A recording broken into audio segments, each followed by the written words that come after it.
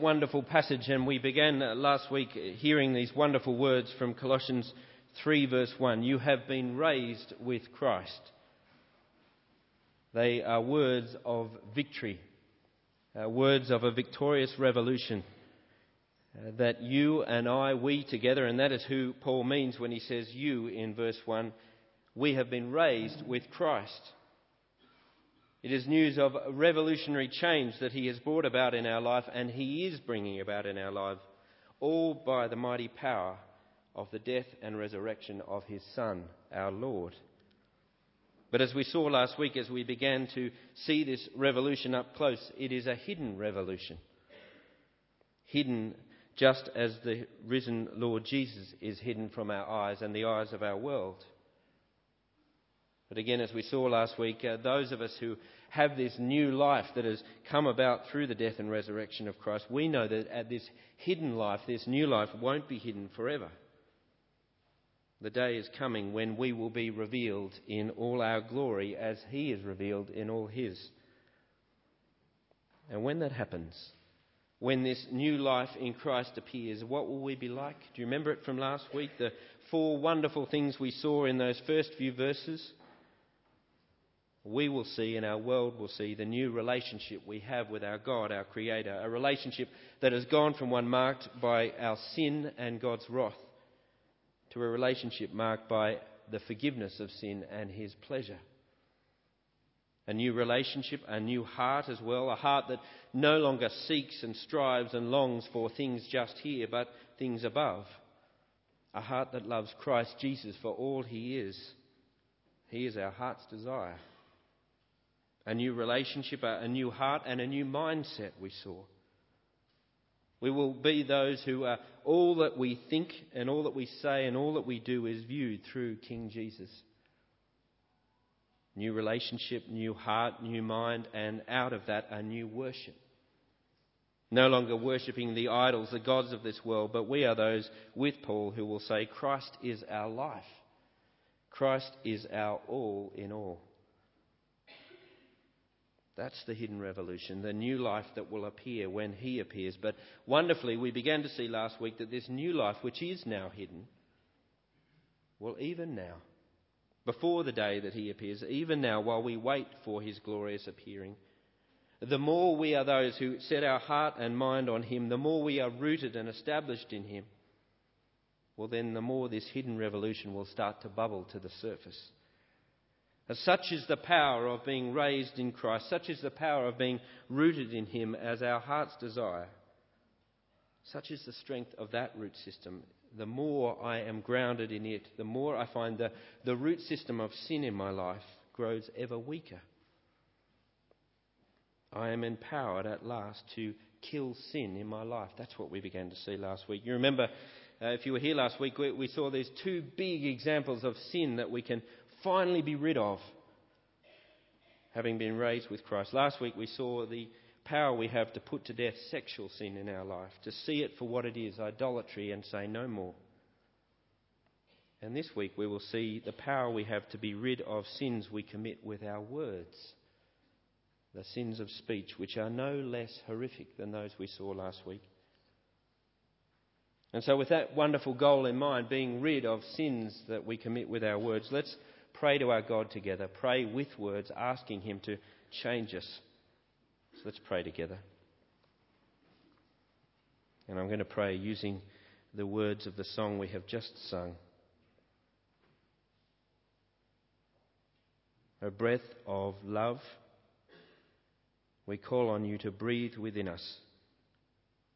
We call on you as you speak to us by your word to renew us in thought and will and heart. Come, love of Christ, afresh to win us. Revive us, your church, here in every part. Amen.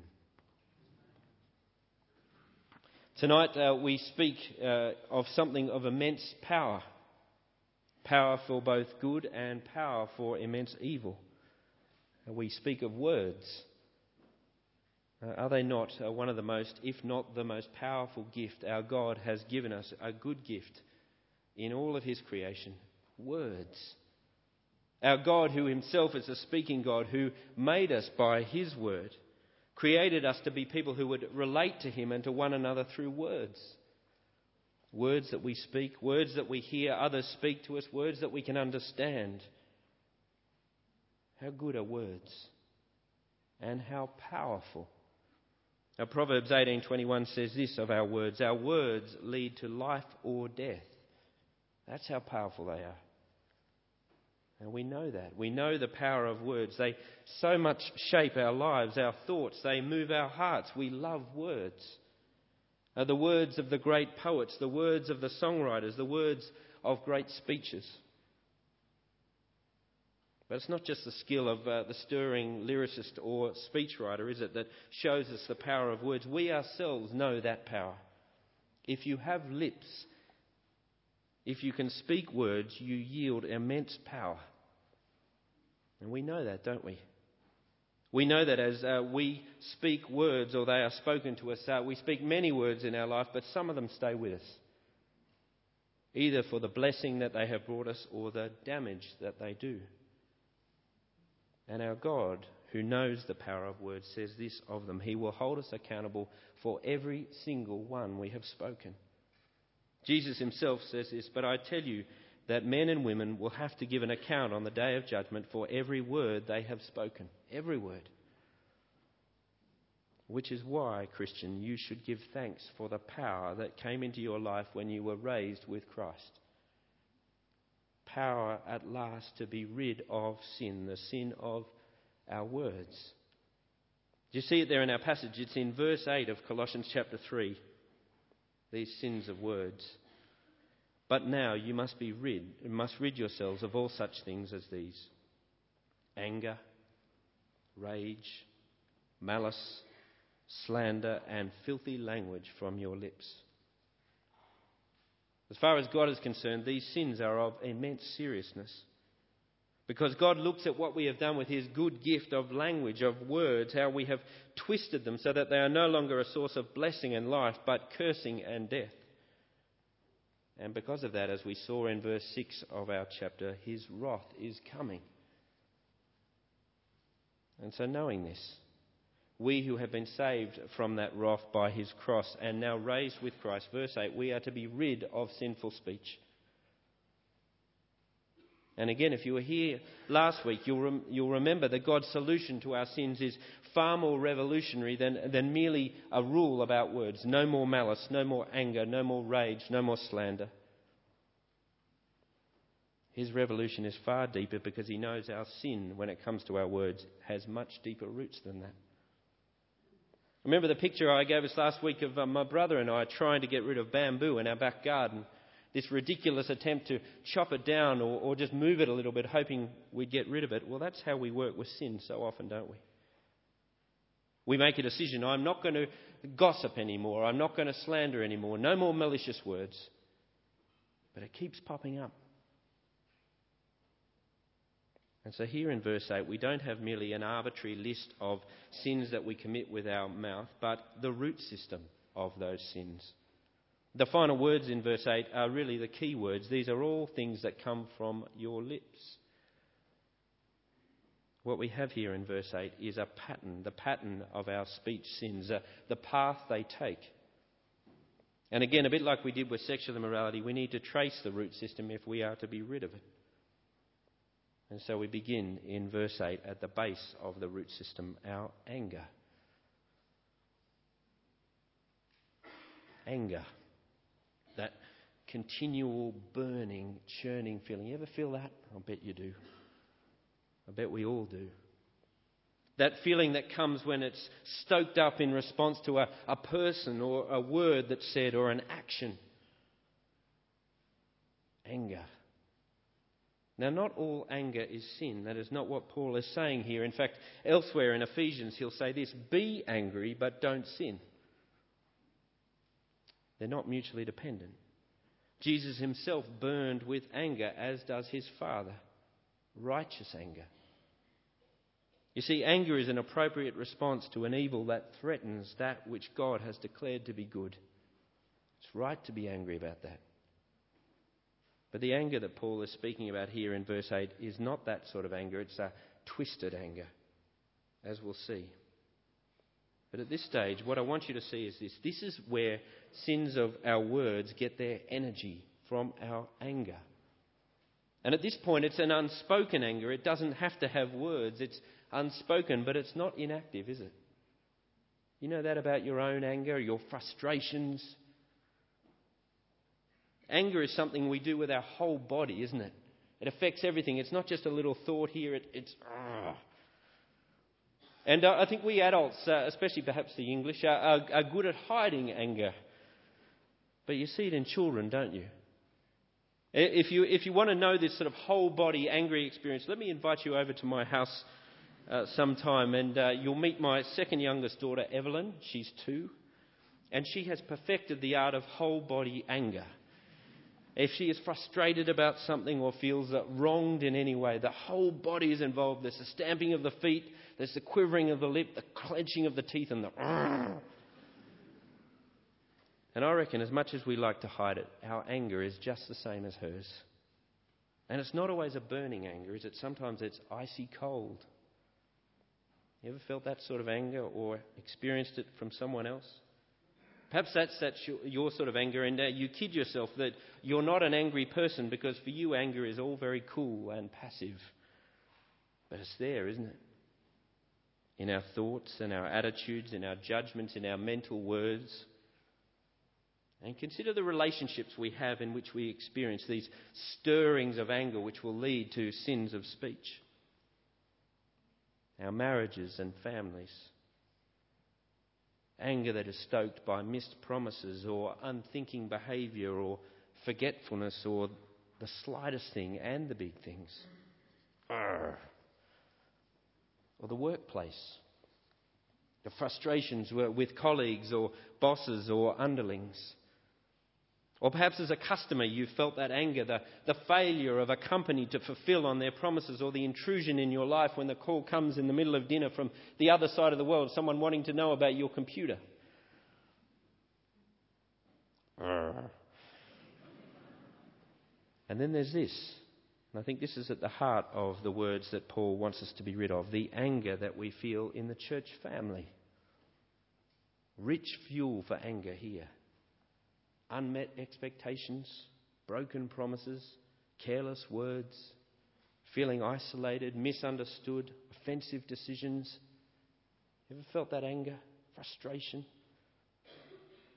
What Paul is saying here in verse 8 is anger sooner or later breaks out into words. Rage words. And at this point in the pattern, it can go one of two ways, either into malicious words or slanderous words. Malicious words are the words of anger we speak directly to the one who has angered us. And in this, I think we feel at least partly justified. At least I'm being open and honest. At least I'm telling the person who's angered me how I feel. But the honesty of it is a flimsy defence for what our words actually are. Words that express our ill will towards them. Often hasty words. Words that we regret. Nasty words, words that even in haste are crafted to hurt, to damage. And again, you see that in our relationships, in our marriages and our families. The words of you always this or you never that. Or the daughter that says to her mother, I hate you. Or the words of hasty comparison, you're nothing like... ... The words of past failures, this isn't the first time, is it? Loud words. Or the same in our workplaces, malicious words to a colleague and especially to an underling, as we'll see as this chapter goes on. There you are in the operating theatre and the nurse once again fails to listen properly and you let fly. Because you're in the business of life and death. This is serious stuff. Mistakes matter. Well, so do your words. And they too are in the business of life and death. And the same is true in the church family. Our malicious words are perhaps polite here. They can be there. Malice clothed in faux concern or undermining words or aggressive words. Often words that are not spoken with lips but with the pen or the email. But if it doesn't go in that direction, it goes in this direction, slanderous words. Words of anger spoken not directly to the person we're angry with, but to another. Words designed not to build up that person, but to damage their reputation. Again, you see it in our relationships, in our marriages. Words of complaint about your hopeless husband to a friend or a family member. Caustic words about our children. Words we say again out of some sort of fake concern. Words that unite you and the hearer against another, and how we love that type of unity.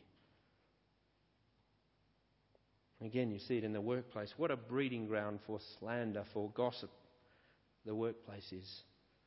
Words that cost us nothing, and yet they are death words. And again, they are here too, aren't they? Such a rich breeding ground for slanderous words. And very often, Paul says in verse 8, these angry words of malice or slander are seasoned not with grace, but with filthy language. Violent language. Language designed to increase the blow. And how horrific sins of speech really are when we see them.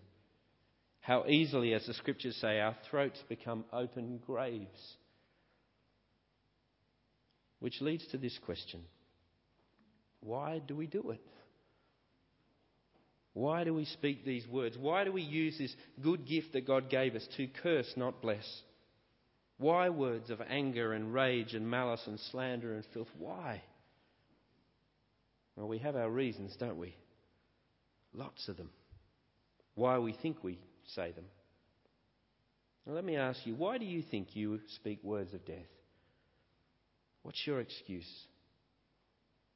Is it other people? The situation you're in, the traffic, your busy life, the finances, the weather? Is it the car, the job, the family, the neighbours, the wife, the husband, the children, the boss, the co-worker? What causes these angry words in you? Is it friends?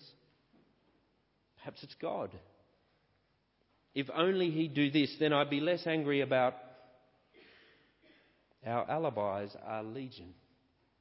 And we kid ourselves that we can be rid of such words simply by changing these things that have, in our minds, caused our anger and our words, or maybe changing the surface of things. But we're back in the garden with my brother and I with the bamboo. We're merely chopping away at the surface. Again, if you want to be rid of such words, you have to get to the roots. If you want to kill sin, you need to apply the poison that God has given us, not merely to the surface, but to the very heart of the root system. And that is exactly what our good God does for us by His word. I mean, this is the key thing we saw last week. This is the heart of our God's revolution amongst those He has raised in Christ. By His Spirit, His powerful Spirit, He speaks the word of grace to us in all its truth. And if you are those who receive that word by faith, it will cut to the very heart of things, the very heart of our sin. And so we turn from the words we speak to the words He speaks. Firstly, about our sin.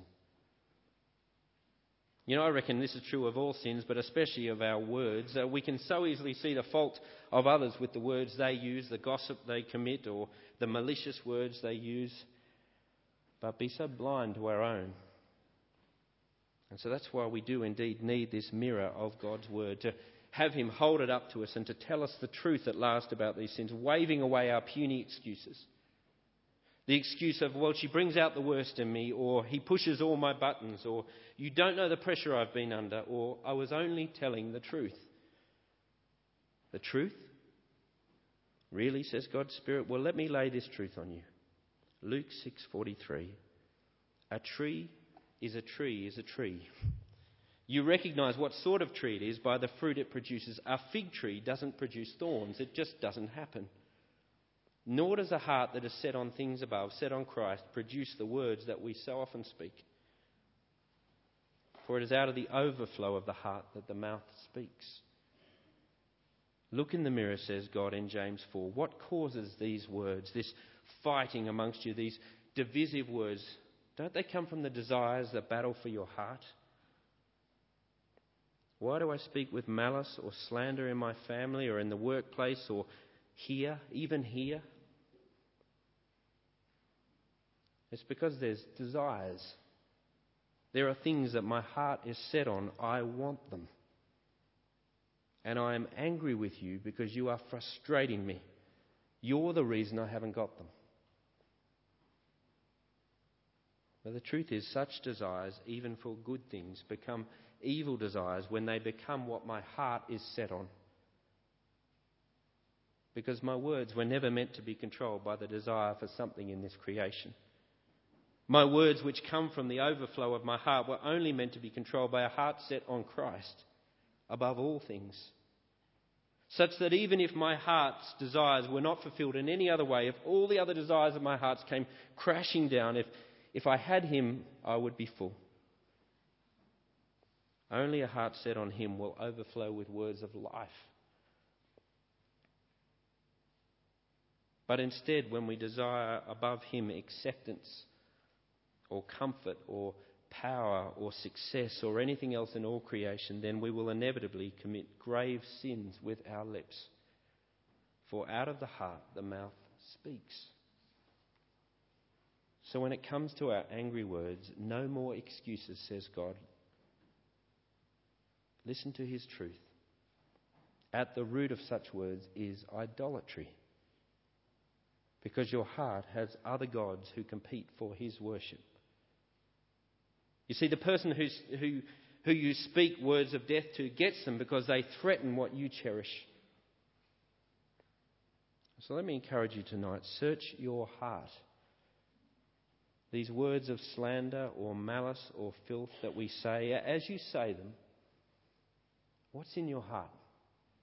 What idol is being threatened? Is it the God of power, your power over this other person that needs you to win again the argument? Is it your reputation as you need to strike out with words so that those around you hear that you're still in control? Is it an opportunity that might be lost? Is it the God of pride or the God of man or perhaps the fear of man?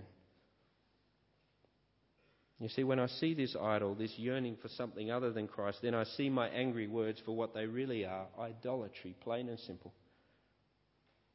And I see why the wrath of God is coming against such speech. I see how desperately I need his forgiveness, and I see why I need to hear not only his word about my sin, but the word about his Son. The word of his grace in all its truth. And it's to that word we turn now in verse 12. Have a look at verse 12. Really, all the way through this letter to the Colossians, Paul has been filling their hearts with the word about his Son. He wants them to be filled with the knowledge of the gospel of Jesus Christ. And so he does it again in verse 12. Such wonderful words. Consider how this word exposes our idols, and consider how it can capture our heart again for Christ. You are God's chosen people. You have been made holy. You are dearly loved.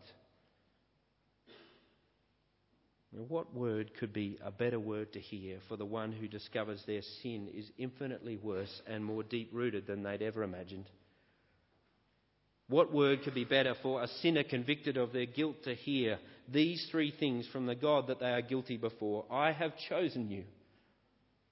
I have made you holy, and I have dearly loved you. That's the word that needs to dwell richly in our church. Chosen.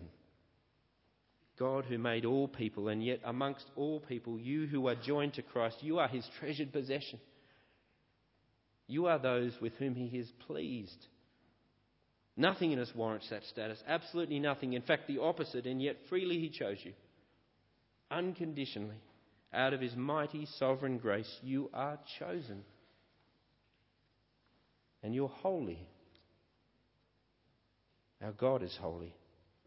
Only what is holy can be with him. Only what is holy will be embraced and welcomed by him and bring him pleasure. And yet hear his word of grace.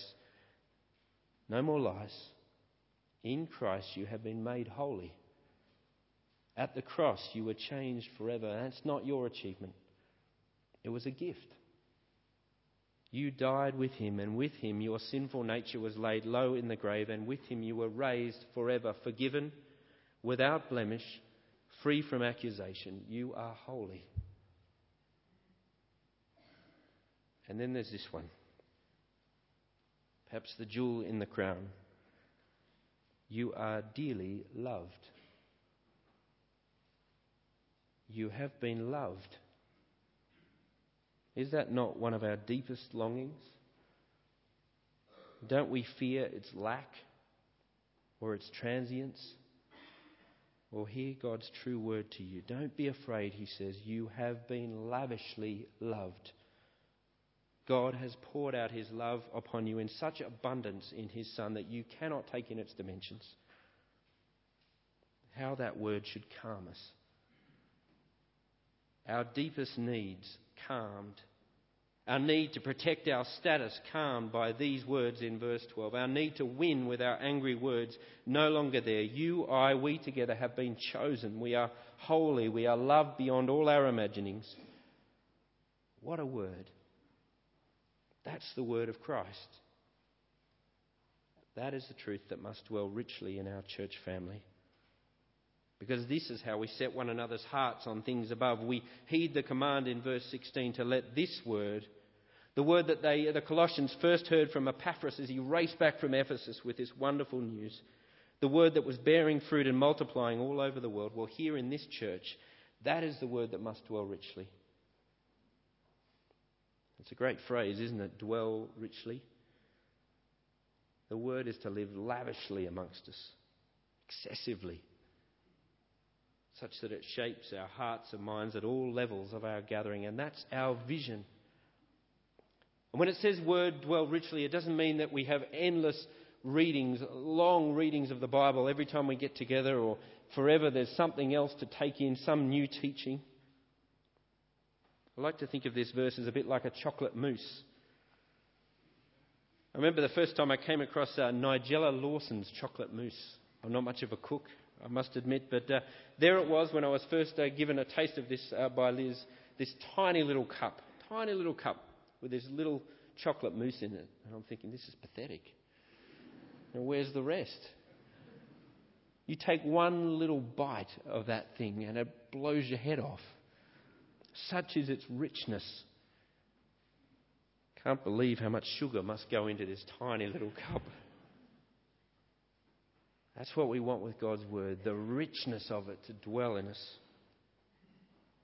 That's our vision as we get together as a church family on a Sunday and we hear the word that we're hearing tonight in Colossians, that it will dwell richly as we hear it as a church family, as we go across there for coffee, as we sing together, as we get together in the week in our small groups and that word dwells more with us, and as we spend time on our own in the word, that same word dwells richly. And that's why after the summer our goal is going to be that each week in the sermon outline there will be this same passage with one thing to meditate on and one thing to pray for each day of the week, so that this word dwells richly. There'll be more about that after the summer. But it's also why I'm so passionate about our small groups. This is where we, as verse 16, teach and admonish one another with this word. Because as I've said before, as Bonhoeffer says so brilliantly, he says, the Christ in my own heart is weak, but the Christ in my brother's heart is strong and sure. I need him to keep telling me this word, that I am loved, that I am chosen, that I'm holy. And often that's going to be about teaching one another this word of grace, so it knits us together as a community, as we saw back in chapter 2, growing in our assurance. And sometimes it will be admonishing one another with this word, addressing one another's failure, because we are all works in progress, helping one another be putting to death what is earthly in us. Such conversations are to be a rich part of our life together. And even when you get up to the whole church level, from the pulpit to the coffee, and then this, do you see it in verse 16, this wonderful surprise? Even in our singing. Isn't it wonderful that one of the key ways God gives us to let his word dwell richly is in song? The word of Christ is to be wrapped in music and lyric and song, so it dwells richly from the first moment we get together to the last. Our songs are to be no mere sideshow. No, we sing and make music filled with the word of Christ because we are glad and thankful in him, and we long to have our brother and sister next to us just as glad and thankful. which, as an aside, as a wise person said to me this week, makes all the more perverse that all too often our words regarding our music and singing together is malicious and slanderous. How perverse. In this command to let the word of Christ dwell richly, there is profound opportunity, isn't it, to bring blessing to our church family by our words. The word of God's grace in all its truth has such power, enabling us, verse 16 says, to let the peace of Christ rule here. The peace, the settledness, the shalom that comes from knowing that I am chosen and holy and dearly loved. The peace that ends the envy between us. The striving, the peace that ends the fear and the competition, that ends the need I have to get back at somebody with my words. And this word dwelling richly among us has the power to finally enable us to be rid of sin. For I see my brother or sister in this church family for who they really are. Another one raised in the very image of their Creator, so precious to him. How dare I damage such a creature with my words? And it is a word that enables me to help my brother and sister in Christ be rid of their sin, to take this power seriously. This community is to be one where we realise that we don't replace the lies of sin with mere silence. We're good at that when we see one another's sin. We think the polite thing, the loving thing to do is to be silent. That's not loving. It's as Martin Luther King once said. He said, "We will remember not the words of our enemies, but the silence of our friends." We replace lies and silence with a word, the word of truth. The truth about our idolatry, whether it be sexual sin or speaking sin or whatever it may be. We don't stay silent, we speak this word. And not as some new form of competition between us or a way of gaining reputation over one another, but because we, like our God, love one another. And we, like our God, long to see one another renewed in the image of our Creator, so we want them to be rid of sin. And finally, this word dwelling richly has the power to clothe us in love. As this word dwells richly among us, we are given a whole new vocabulary. Increasingly getting rid of words of anger and rage and malice and slander and violence. The word about his Son, about his love, chosen holy, well, it clothes us with power to speak new words to one another. Words only one raised with Christ can speak. Words of compassion, as God has spoken to us. Words of humility, as the Word made flesh was among us. Words of forbearance, not harsh words or slanderous words or malicious words, but words of life, fruitful, multiplying words. And so, brothers and sisters raised with Christ, let us tell the truth about our angry words and why we speak them. Let us listen to his word of grace that we are chosen, holy and dearly loved, and let us let that word dwell richly among us for our good and his glory. Let's pray together.